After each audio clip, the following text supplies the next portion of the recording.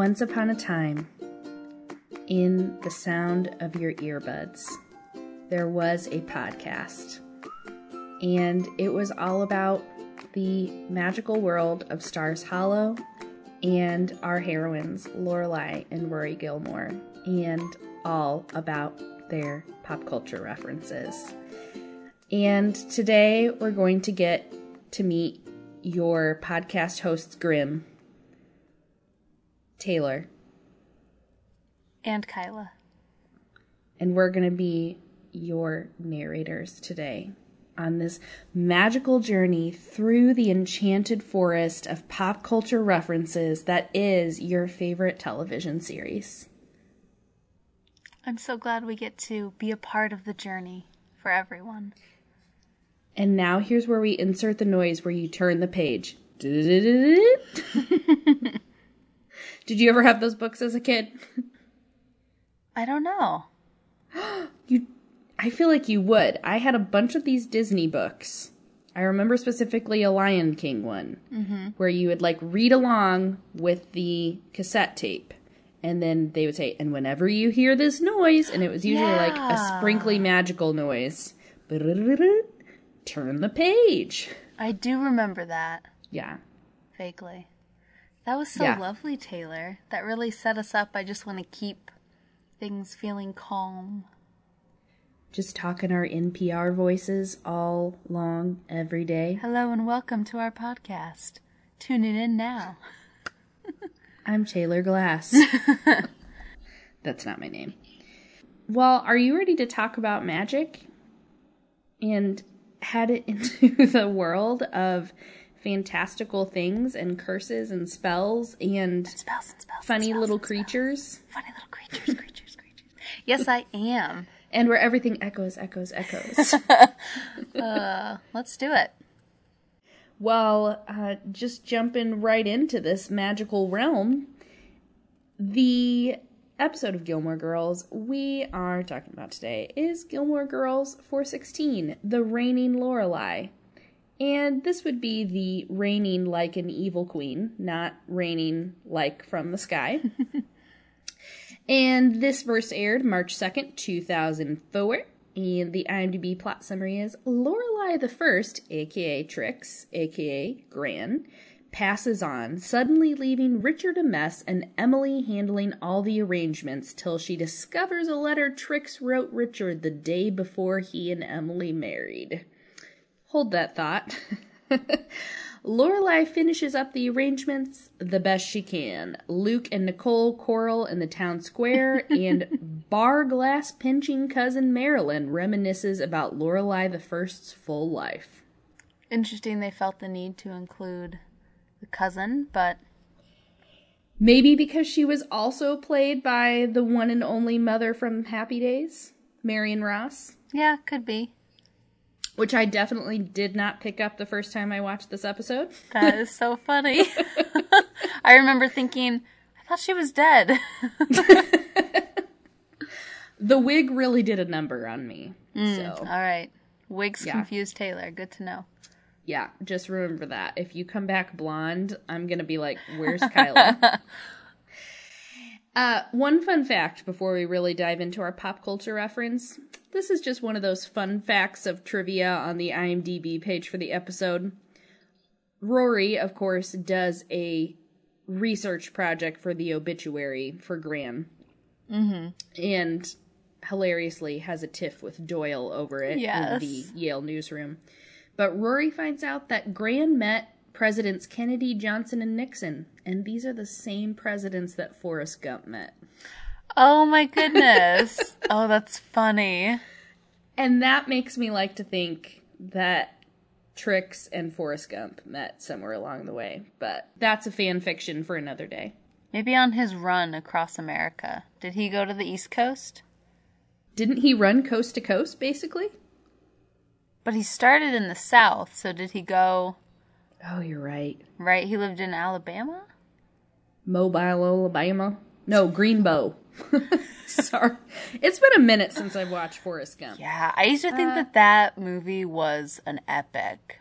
I remember I watched it when I was young, and it just seemed like it was the probably one of the first movies I watched that wasn't just like, a fairy tale or something really light. And it just felt like, oh, so meaningful. Look at how his life played out. Anyways, changed my world. Well, we should probably talk about another one of these movies that really changed your world.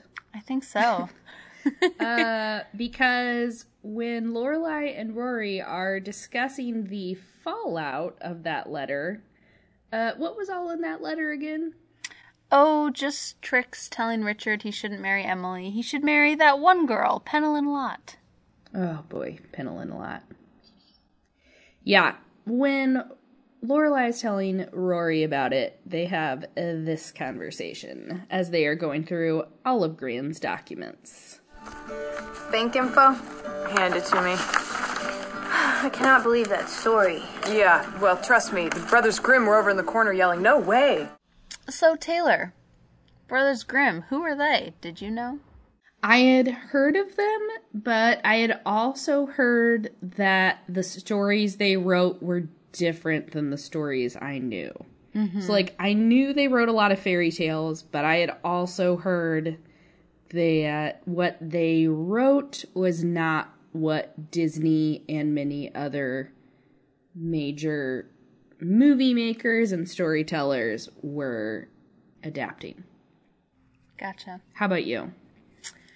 Yeah, the last name, Grimm. So that sounds sad. I don't think that I think I just heard that, and so I knew Brothers Grimm, sad, Grimm, right? Which came first, their name or the word Grimm? Because Grimm is a pretty good way to sum up their tales. Yeah. I have no idea. And who knows if that word was taken the same way at that time as it is today. Right. Because if there's anything we know about the Grimm brothers, they love words. So, yeah, I don't think I was very aware of Brothers Grimm. Okay. Well, good thing we watched the movie about them, because it's a pretty good documentary of their life, would you say? I would say that it taught me some things that I didn't know about the brothers. However, it was not an epic like Forrest Gump.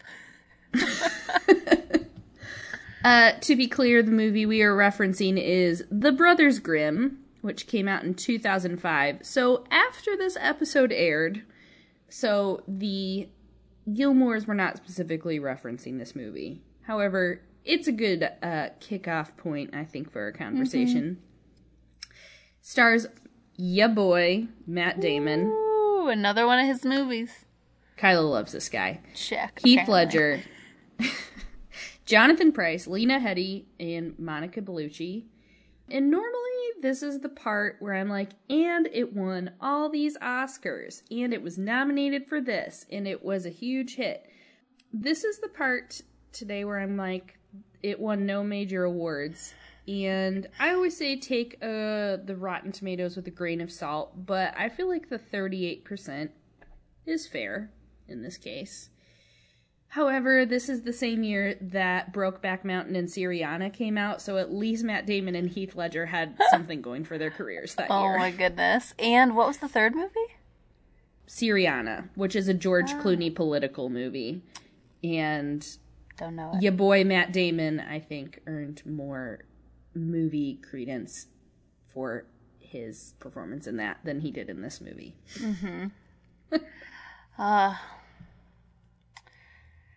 Well, glad they had other things going on. Yeah. So what happens in this movie? So, my boy and Heath Ledger, do you like him? I like Heath Ledger. I have watched 10 Things I Hate About You and The Dark Knight and A Knight's Tale recently. Yeah, and Knight's Tale. I just sometimes think about it's everything about his death is tragic, but I just started thinking about, what do you think he would be doing today? I feel like he would be making really good movies. Yeah. And that is probably the least important thing about his death, but it's just, another thing that makes me really sad to think about is just this guy would be doing great things, and he's not around anymore to do it. Yeah, it's true, but it's true that that's one of the lesser important things about him still being alive, but it's just how we know him, right? So yeah, our context is not, oh, we could have had dinner with him. No, yeah, we could have watched more movies. So yeah. Anyways. That is a good point, yes. I actually remember the day he died. I was at a friend's house who loved Heath Ledger, loved Batman, was very excited about Dark Knight Rises, because did it come out right as he died? I mean, it was very close If I remember correctly, Dark Knight came out in like June or July, but he had died in January. Okay. Yeah. So, but we were all anticipating Yes. And so, yeah, I remember being at his house and him, like, seeing him find out that Heath Ledger died. He was so sad. It's like, oh. Yeah. Anyways. I remember talking about it to my friend Laura at school the next day because she loved Heath Ledger. And it was like, I felt like I needed to check in with her. Celebrity crushes, you know? Yeah.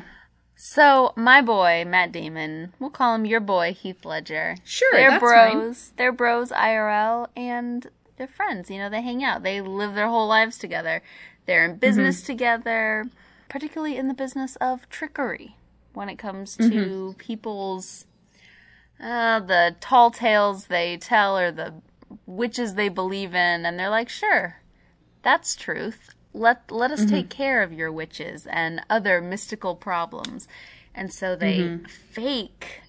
They have some actors they hire. One of the guys is the one of the Rosencrantz and Guildenstern from Pirates of the Caribbean. Oh, I knew I recognized him, and I could not put my finger on it. Yep. He's the skinny one. Yes, who has the eye that pops out. Yes. Okay. I feel like everyone knows who we're talking about now. Thank you for placing that for me. No problem. So they use them to play witches, and so then the Matt Damon and Heath Ledger fake kill them, and they're like, hey, we took care of your witch, give us your money, move on to the next town. And this is taking place in France-occupied Germany, correct? Yes. Which is more or less accurate to the time. We'll talk more about that. Roger Ebert, my other boy, he clarifies in his review this is about 1796. Okay. So Napoleon is on a rampage. Ah. Yeah. Cool. So they get found out, though. People hear about him. And in fact, the French military people, leaders in the area are like, hey, someone else is doing this, but they're causing more problems than you are. Could you take care of it? Yes. Also, my boy Roger Ebert points out, the plot of this movie is not the easiest to follow. I was very glad I read a plot summary after the movie. I was like, oh, that's who that guy was. Okay. Okay, who was he? Who was this leader? He's also the dad in Pirates of the Caribbean. Let's just get that out of the way. Is he? Wait, who's dad? Elizabeth's dad. Oh, But did he's not. got Honey. Okay, and then also. Oh, sorry. Go ahead. No, you're fine. I was just gonna say he's got a major French accent in this movie, so you may not put that together. Yeah, I didn't. But funny because was it Heath Ledger his character was supposed to be played by Johnny Depp, but this was pre Pirates of the Caribbean, so they thought, he's not going to be enough of a draw. Yep, it was Matt Damon that was supposed to be Johnny Depp. Okay, yeah. Funny. Yeah. So this guy, his name's Delatome, he's basically Napoleon's guy in Germany who runs the show. And then he has a sidekick that Ebert calls a bizarre torturer, which is true. They, hang them upside down and put their heads in boxes of snails over, boiling fire. Right. I have so many questions. And he is basically the French version of the German secondhand man in Hogan's Heroes. You're right. That is a great idiot, guess. but entrusted with their captives. Yeah. Sergeant Schultz, but French. Yeah. Yeah.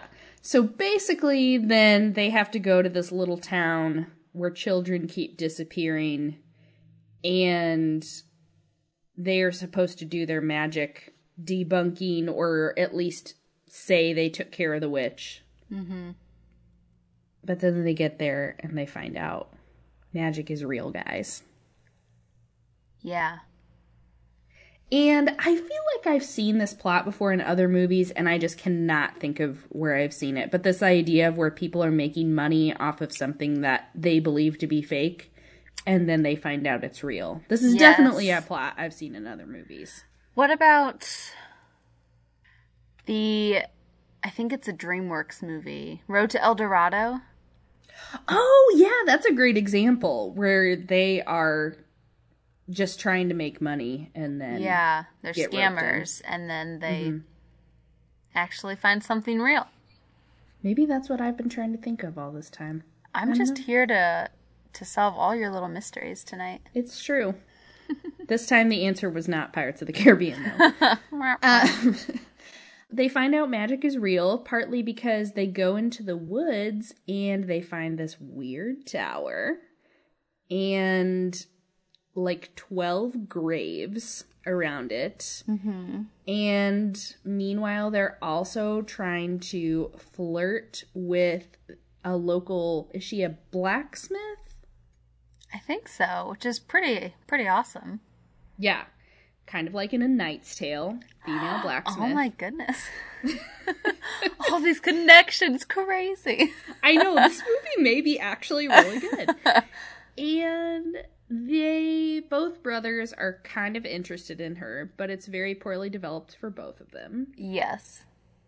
And, I mean, stuff happens. The trees move around, so they can't find their way back. They have to lick Grandmother Frog, which is just a nearby frog that they seem to always find, and then she tells them where to go.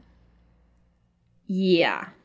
And eventually they find out that there's an evil mirror queen up in the tower with long hair as long as Rapunzel's, and their girlfriend, who has a name but is not memorable. Is it like Katarina or something?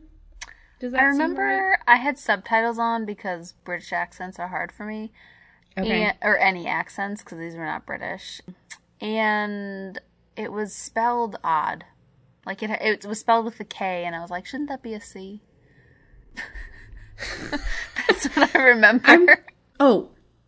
Angelica. Yes, Her Angelica name is Angelica, with a K, not Katarina. At least in the subtitles on wherever I watched it. Also, IMDb with a K. Mm. And Angelica's dad went missing. She thought he died. Eliza. And they thought he went missing, but actually he was cursed and is now also a wolf sometimes. Mm-hmm. And he helps steal little girls. With a magical axe. Mm-hmm. For the queen, so that she can suck up their youth and beauty and live forever. And there's a big showdown. There's a big showdown in the tower. Ends with them breaking the mirror. And Matt Damon almost dies but doesn't. Yeah, he becomes the witch's boyfriend, boy toy, for a second. And then being stabbed with a sword and then a giant spike in his heart doesn't kill him. Yeah. Yeah. So good. Because I guess her curse is undone. They kill the But, like, queen. how does that really negate the stabbing? There are a lot of things that I wondered about in this movie.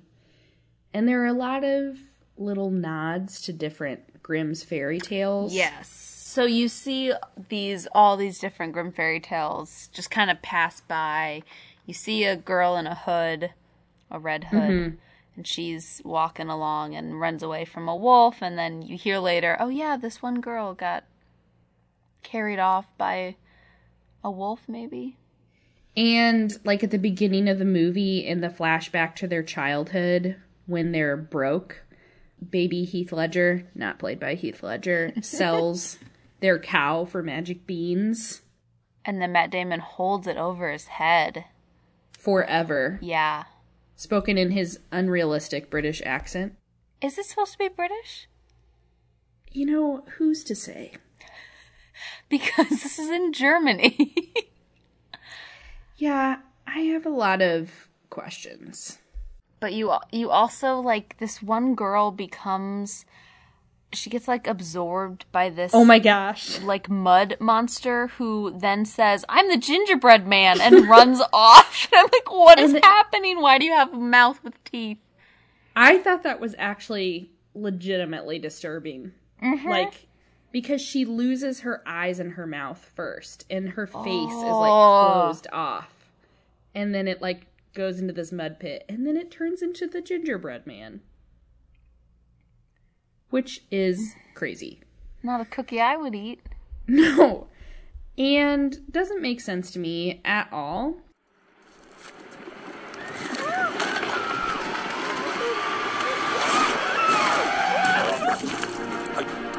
I do believe I've soiled myself. How good. How poor it was me. Oh, it tastes good. Sasha!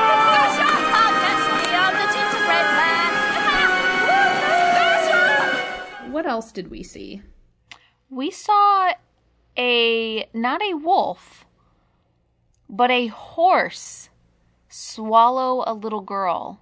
Oh, and you can see the bulge in the horse's stomach, which is what happens in Red Riding Hood. You know, they open him up and get out the people that he's eaten. But nope, this was a horse, and it was a real life horse, and and there were like spider webs coming out of its mouth. There were spiders everywhere, and it was webs. Very gross. Yeah, really gross. And then, like, the evil queen is supposed to be like the evil queen in Snow White. Yeah. Angelica's dad is kind of the huntsman, but also a wolf. He was kind of like the wolf from Little Red Riding Hood, is what it reminded me of. Yeah, but he was also like Snow White's evil queen huntsman, you know? Oh, yeah, you're right. Yeah. So they mix things. I think that was purposeful. But one thing that you do see along the way that I was not aware that that this was true for Brothers Grimm is that Heath Ledger, he's kind of the believer, and then Matt Damon is the skeptic of all these tales. But Heath Ledger's, he hears little stories and anecdotes from kids and adults, and he writes them all down. So and that's something they actually did, was collecting stories from all different cultures and people, and which kind of feels like stealing. But if they're the first to write it down, then I guess they get the credit. So that was kind of cool to see. Yeah. I don't really have any great thoughts on this movie. At 20 minutes in, I could not figure out who this movie was for. Is this movie for adults? Is it for children? Like, I truly did not know who the intended audience for this movie was. Because there were parts that I thought were too disturbing for children. Mm-hmm. But, like, this movie is far too juvenile for adults. And so I was like, are you just, like, trying to make your own Shrek and you just totally failed? I think it seems like it would be best for teenagers who are like, ooh, edgy fairy tales. Maybe? Do teenagers like edgy fairy tales? I don't know. What are the kids up to these days? Yeah. I don't know. Just like Pirates of the Caribbean is kind of more geared toward teens, but that's something I think adults can enjoy too. Yeah. I watched it recently. It's great. Good. Well, I will say it was a troubled production. It is a famously troubled movie production, so there may be some reasons that were not just creative flaws behind this movie not working. MGM had to drop out of this movie because they couldn't raise enough money, so it went to Miramax, and the director, Terry Gilliam, ended up in a bad relationship with the Weinstein brothers, which today feels like, of course, but at the time you don't know that. And apparently they fired a bunch of people that Terry Gilliam wanted to be on the film with him. And apparently things got so bad, it was shut down for 2 weeks because they couldn't figure out what they were going to do. And even Terry Gilliam, the director, has said there were 2 different visions for this movie and neither of them won. And that's too bad. Which is definitely a bummer. I can totally see how that would happen on a movie like this. And I am bummed for them.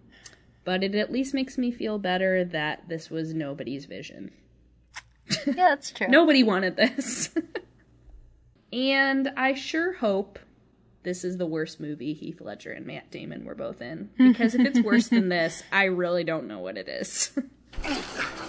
All my life I've studied these folktales, Will. And now I find one that's for real. It's not beans.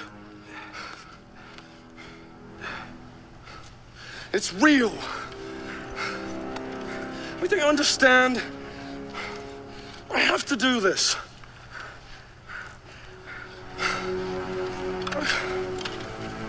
Oh, God. All right, Jake. What do you want me to do? Honestly? You're my brother. I want you to believe in me. Yeah, it was just not good. Like, it wasn't like there was some glaring, like, oh, this, why did they do that? It was just, it makes sense that the director said this, 2 different visions, both kind of mixed in there. That totally sounds accurate to what came out, because it was just confusing, not... You didn't really care about the characters, and then they all lived, and it was fine. Like, it just... Meh. Yeah.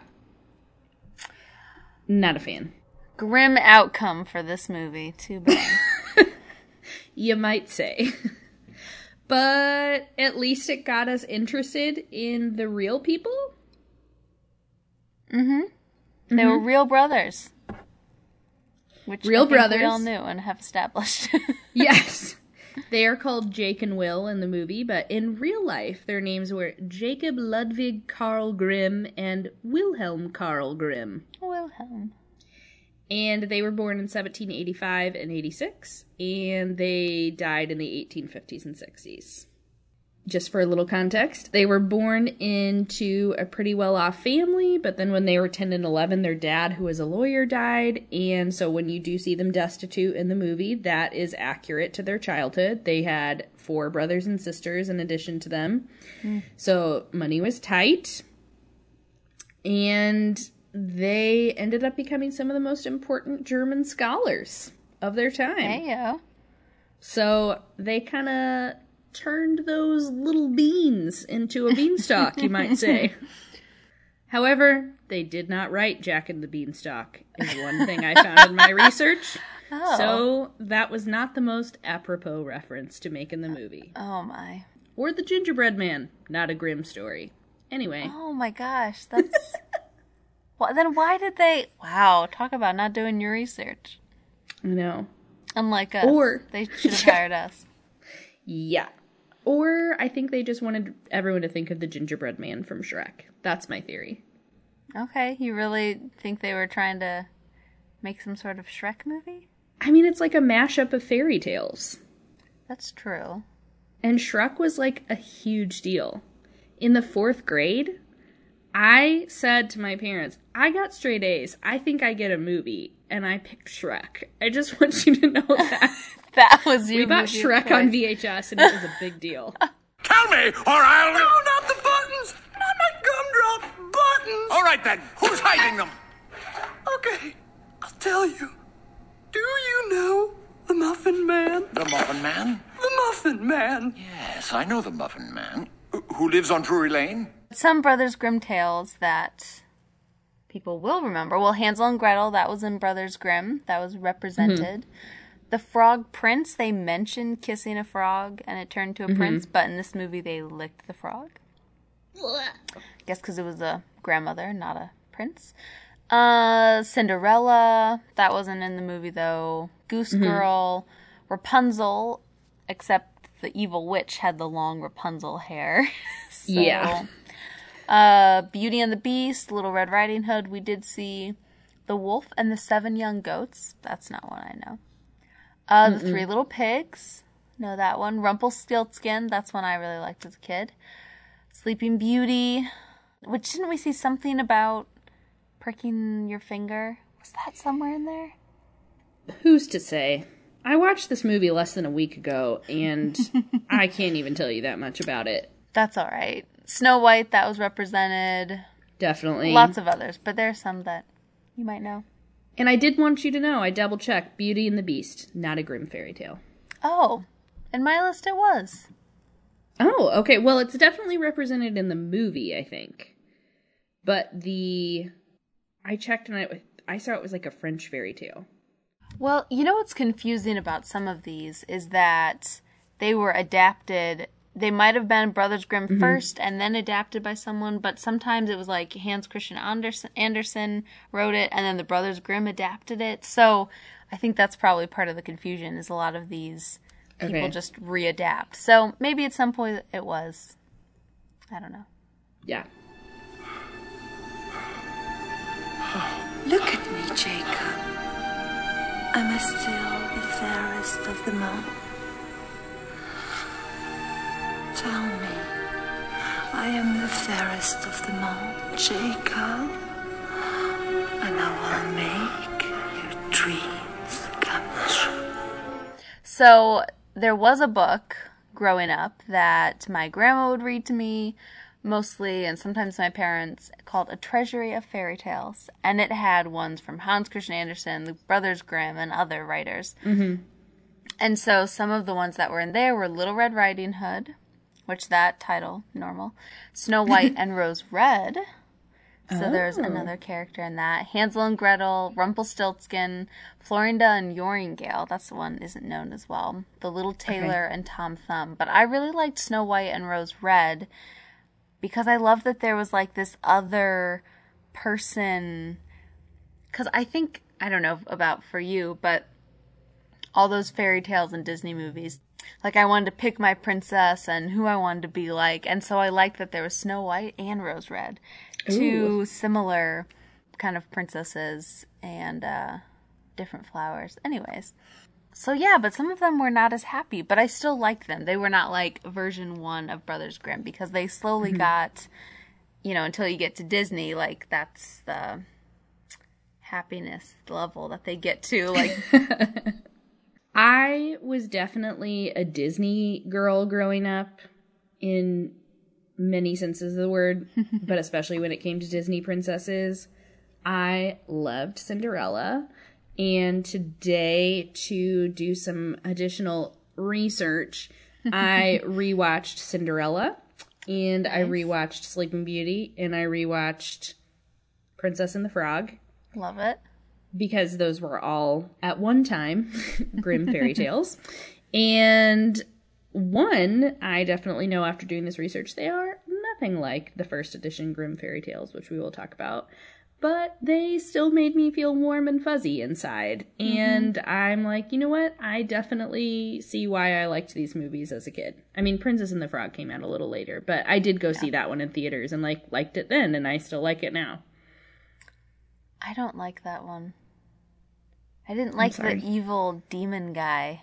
Okay, he's spooky. Not a fan. But I like her dresses, and I love that she's actually like a motivated heroine and like has goals and like wants to open a restaurant and like a romance is a bonus, you know? Yeah. Yeah. True. So what were some of the true endings of those tales? Oh boy.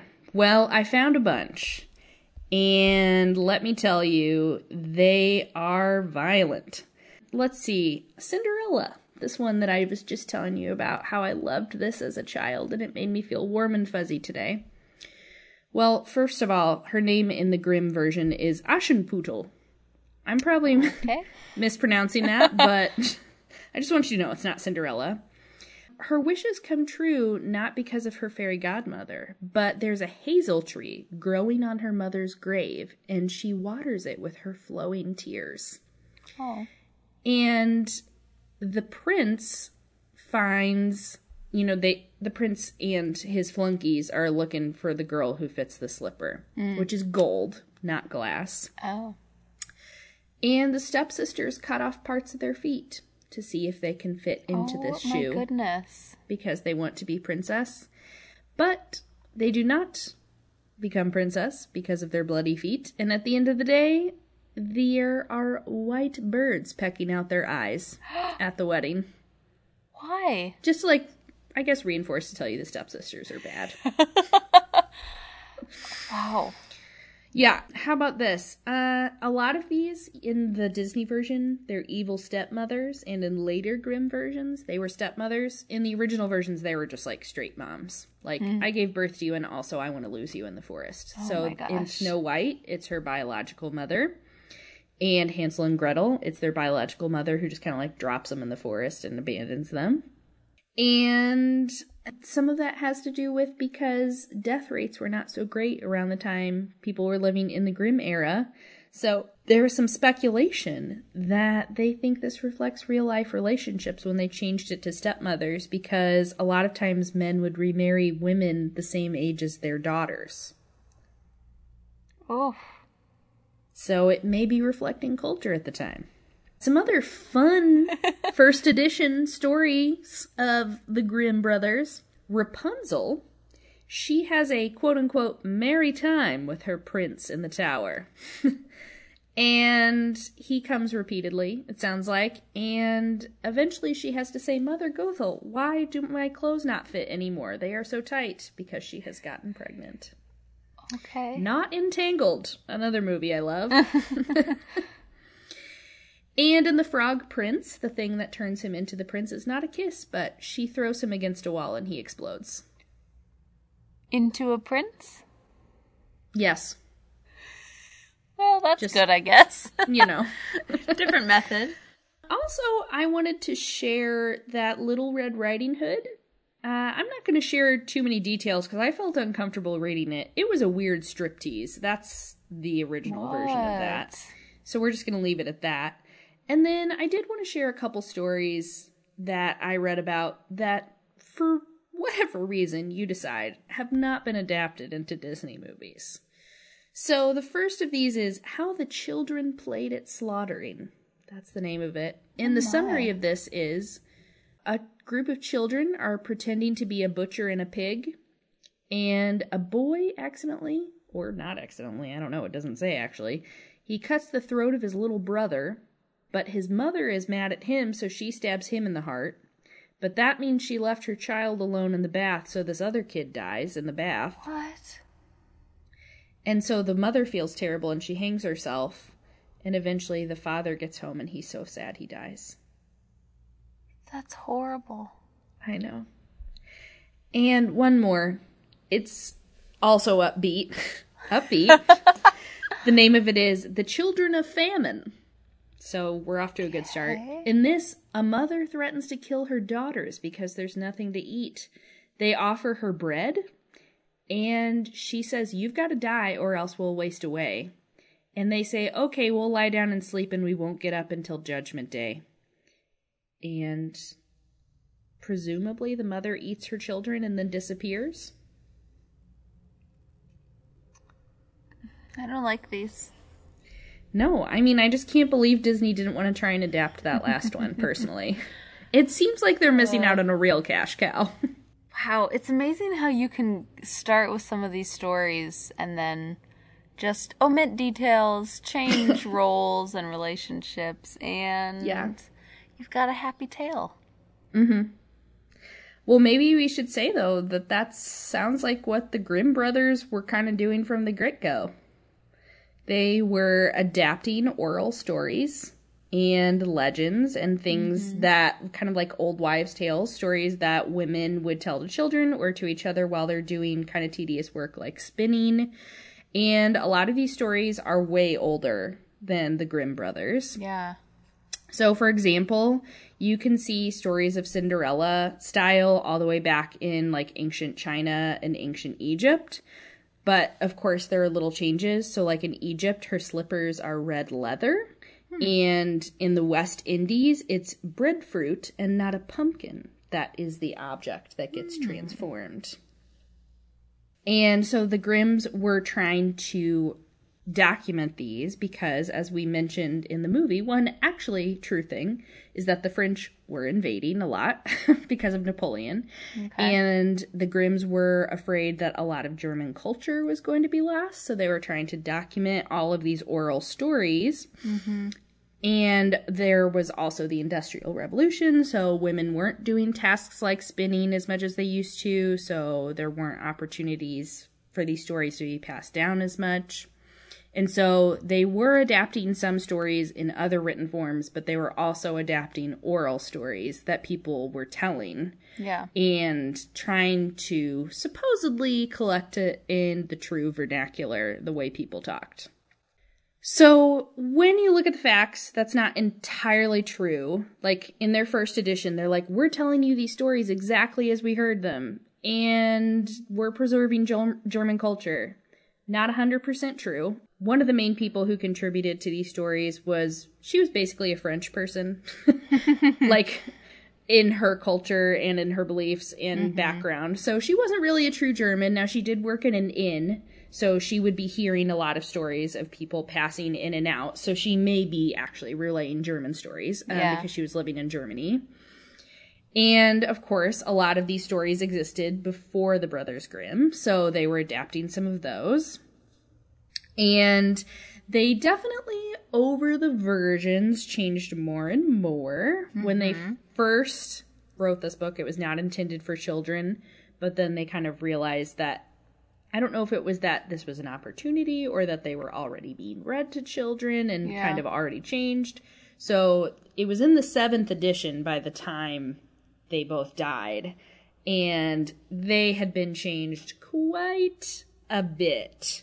They had about 40 or 50 stories in the first edition that were removed or drastically changed by the 7th edition. And this one is the final 7th edition, which is the best known today, is most accessible to children. By 1815, they were adding illustrations, and the final version had 211 stories. But of course, there were a lot of changes. So you can kind of argue about whether or not they were really preserving German culture or not. But I did think it was funny.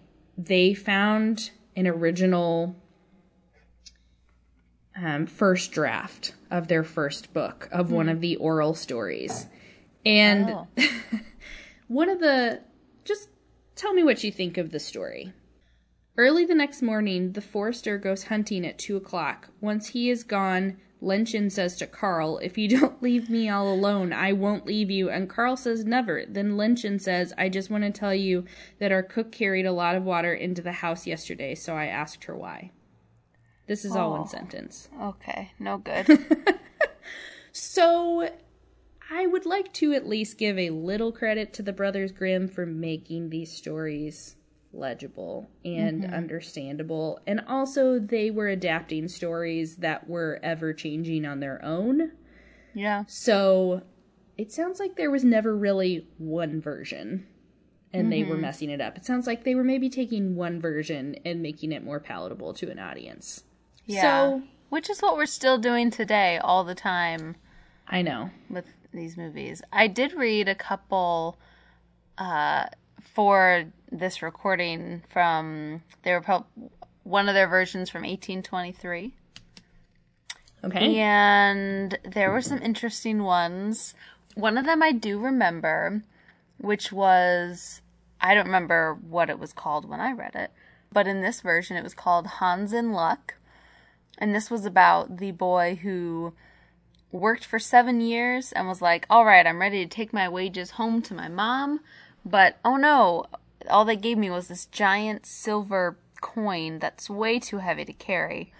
And so he slowly trades. He trades that for a horse for a cow for a pig for a goose, and finally a goose for a grindstone that he loses in the river. But guess what? He's happy, though, because the grindstone was way too heavy. Well, you know, which is the whole reason he sold his coin. He's silver. Yeah, so there's that. But in the version I read, he ends up with a goose, and they stop the trading there. And, like, the goose has, like, golden eggs or something, so, like, it was a great bargain. And then I read a couple others, too, but the one that I just loved a line from. So, this fisherman catches a magical fish, throws him back, because the fish is like, hey, dude, please let me live, I'm magical. Okay, so he goes back to the ditch where he and his wife live, and he tells his wife, hey, I caught a magical fish, but, threw him back. And she was like, you idiot. Ask him for something. He's magical. So the logic follows. He goes back many times he calls on this fish to grant the wishes of his wife, which first she wants a cottage, then a castle, then she wants to be king, then she wants to be emperor. By the way, not queen, not empress. King, emperor. Then pope, and then back to the ditch because the fish is like, go home. You now live in a ditch again. Wow. But the line that he uses, he has this way of calling the fish, but part of it is, Alice, my wife, the plague of my life. This is just horrible. It's so funny. Wowee. Yeah, and I mean, women were the villains in so many of their tales. And, like, I read that it's because they loved their father so much that they idealized fathers, and so the men in their stories were the heroes, and then the moms were the villains. So I gotta assume they had a bad experience with some female relative. Well, and isn't that also true of Walt Disney? I feel like I heard that once somewhere along the way, that there was a difficult relationship with one of his parents along the way. So all these Grimm fairy tales really resonated with him. Yeah. Oh, jeez. I may need to fact check that. I will see if I can find something about that to put in our Tumblr, as we were not planning to discuss that. But as you said that, I'm like, I'm pretty sure I've heard this before. So that's one I want to use. Alice, my wife, the plague of my life.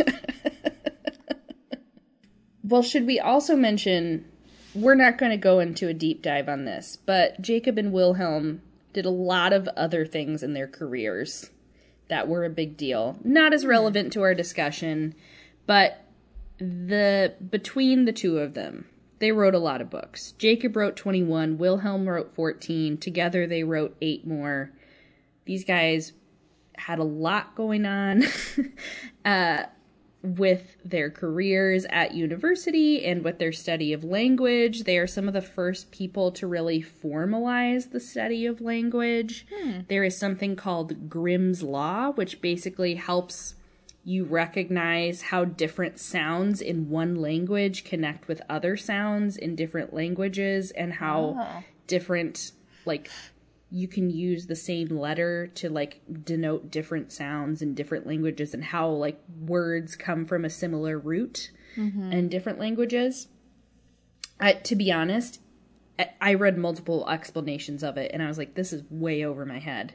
So I will be including information about it if you want to learn more. But I was like, wow, that is so basic, and we don't even have to think about that in the 21st century, about how, like, these are things we don't have to think about anymore, because they really pioneered the work on this. And notably, they really were some of the first people to really pioneer dictionaries. And they had this really ambitious goal in their later years to try and put all German words found in the literature of 3 centuries into one book. And unfortunately, this was a very ambitious project, and they were no longer young men when they started this. So Wilhelm died around the letter D, and Jacob died around the letter F. So it was carried on and finished by other people well after they died, but it was just this really comprehensive collection of words and idioms and proverbs in German, and this was not really something that existed before. So they did a lot of work for just how language is understood and communicated and the written word is put together, which I think is pretty cool. Like, we don't even have to think about these things anymore because of all the work they did. I like them more and more. Not that I didn't like them before, but this just gives me a reason to appreciate their lives. Mm-hmm. So, are you ready to talk about how this fits into the world of Gilmore Girls? How this fits into Gilmore's Grimm? So, basically, Lorelai is saying that the Grimm brothers would be shocked by this revelation, correct? Mm-hmm. That it was worse than the endings that they had written down. Which, I mean, gruesome to the heart, this letter was, yes. But the Grimm story is pretty awful. So, maybe... Now, remember, they didn't write about a piece of mud that becomes a gingerbread man. That's true. We can at least give them credit for not horrifying us that way. But so much killing and chopping of feet. And pecking of eyes. Yeah. And stabbing. Yeah. Yeah. So, I'm gonna say I understand what she was saying. It was so terrible. Maybe the Brothers Grimm would want to write it down and include it in their non-violent gruesome tales. Mm-hmm. Well, perhaps it also speaks to their problem with women and mothers as villains. Ooh, in their now we're stories. getting somewhere.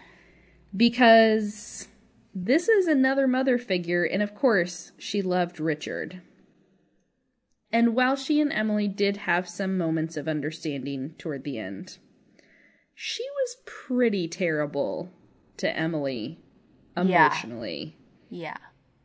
Their whole relationship. And now you find out, oh, she never wanted Emily and her family at all.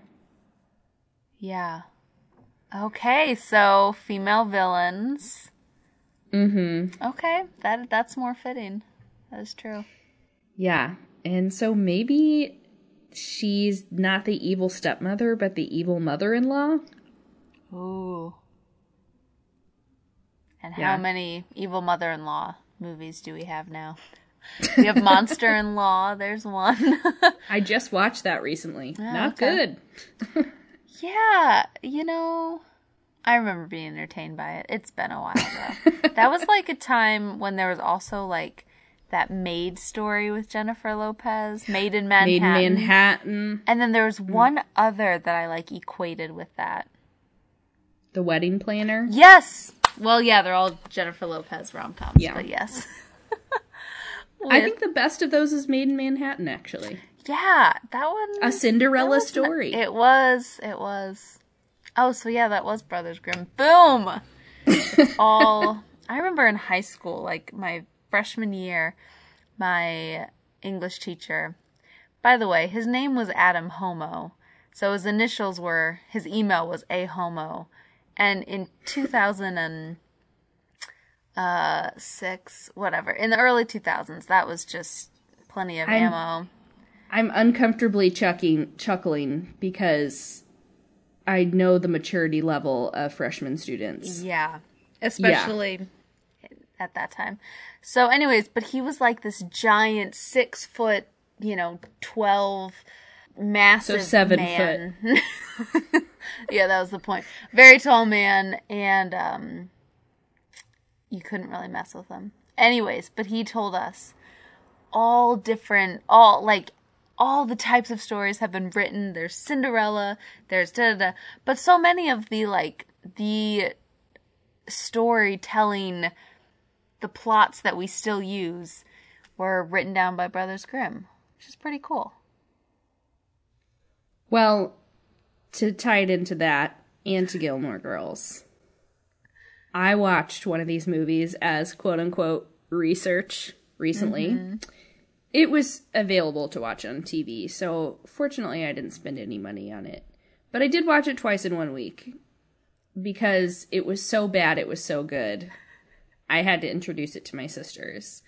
It is Sydney White, starring Amanda Oh my Bynes gosh. and Doyle from Gilmore Girls as yeah. one of the 7 dorks that she moves in with. Is he grumpy? He He'd be probably grumpy is. if he was Yeah, Girls. I think he's supposed to be grumpy. There is a that's definite funny. sneezy and sleepy. And I guess can't tie his shoesy. I don't know. Yes, so you are correct. These stories just keep getting adapted and modified. And who's to say the Grimms didn't believe that Snow White couldn't be trying to rush her mom's sorority and that the evil witch was the evil president of the sorority who didn't want Sydney to fall in love with her boyfriend, Tyler Prince. Who's to say, indeed? Who's to say a poisoned apple can't be a MacBook with a computer virus? Oh my gosh. Who's to say? Oh, that's good. So bad it's good. So, Taylor? So, Kyla? That's our show? That's our show. Ooh. All right, so before you check out because you're like, I know that they want me to leave a review on iTunes and all that jazz, we have a little treat for you at the end. Yeah. You know, these times are crazy times, so why not be comforted by the reading of the adapted Grimm fairy tale by a mom? What could be more pleasant than being read a story? Yes, that is not a first edition Grimm brother No, it is not. fairy tale. So my mom, Catherine herself, is going to read Little Red Riding Hood for you from A Treasury of Fairy Tales. Yay! At the end, so stick around for that. Leave us a review. Did you like Brothers Grimm 2005? Was Matt Damon and seeing Matt Damon and Heath Ledger together worth it for you? Let us know. You know, if you're a Matt Damon or Heath Ledger completist, this is on your list. Otherwise, it's probably not. Yeah, just read the stories. The 7th edition. Number 7. And you can follow us at So It's a Show on Twitter, So It's a Show podcast@tumblr.com, So It's a Show @gmail.com, all the things. Here's a teaser for our next step. And they all lived happily ever after. Aww. Man, it is so loud out here. You never think of the beach as being loud. You do when there's a band of Huns reenacting Top Gun in back of you. Little Red Riding Hood. Once upon a time, there was a little village girl, the prettiest you have ever seen. Her mother loved her dearly, as did her grandmother. She had made her a little red hood, which suited her so well that everyone called her Little Red Riding Hood. One day, her mother said to her, "Your grandmother is not very well. Go and see how she is. You can take her some cookies and this homemade jar of jelly." Little Red Riding Hood left right away to visit her grandmother, who lived in another village. As she was walking through the forest, she met a wolf. He would have liked to gobble her up on the spot, but he did not dare to because there were some woodcutters nearby in the forest. He pretended to be very kind and asked her where she was going. The poor little girl did not know that it was dangerous to talk to a wolf, and she said to him, "I am going to see my grandmother to take her some cookies and a jar of jelly my mother made for her." "Does she live very far away?" asked the wolf. "Oh, yes," replied Little Red Riding Hood. "Her house is beyond the mill, by the first house in the village." "Well," said the wolf, "I would like to see her too. I will take this road here, and you take the other road, and we will see who arrives first." The wolf set off on the shortest path, running as fast as he could, while the little girl went by the other longer path, amusing herself by gathering nuts, running after butterflies, and picking up small bunches of flowers. It did not take the wolf very long to reach the grandmother's house. He reached up and knocked at the door. Tap, tap. "Who is it?" came the voice from inside. "It is your granddaughter, Little Red Riding Hood," said the wolf, disguising his voice. "I have brought you some cookies and a jar of jelly my mother has made for you." The good grandmother, who was in bed, called out, Lift up the latch and come in." The wolf lifted the latch, and the door opened. At once he leapt onto the bed and ate up the poor woman in less than a second. Then he closed the door and laid down in the grandmother's bed to wait for Little Red Riding Hood. A few moments later, she knocked at the door. Tap, tap. "Who is it?" came the gruff wolf's voice. When she heard this, Little Red Riding Hood was a little scared at first, but remembering her grandmother was ill, she answered, "It is your granddaughter, Little Red Riding Hood. I've brought you some cookies and a jar of jelly my mother has made for you." The wolf softened his voice a little and called out, "Lift up the latch and come in." Little Red Riding Hood lifted the latch, and the door opened. The wolf hid under the bed covers and said, "Put the cookies and the jar of jelly on the table and come sit on the bed beside me." Little Red Riding Hood climbed onto the bed and stared at her grandmother. "Grandma, what big arms you have," she cried. "All the better to hug you with," the wolf replied. "And Grandma, what big ears you have. All the better to hear you with. Grandma, what big eyes you have. All the better to see you with, my child." "Grandma, what big teeth you have," cried Little Red Riding Hood. "All the better to eat you with," barked the wolf, and throwing back the covers, he leapt out of bed. Just as he was about to eat up the little girl, the woodcutter who had been in the forest burst into the cottage. With one blow of his axe, he cut off the wolf's head, and nobody was ever troubled by that wicked creature again.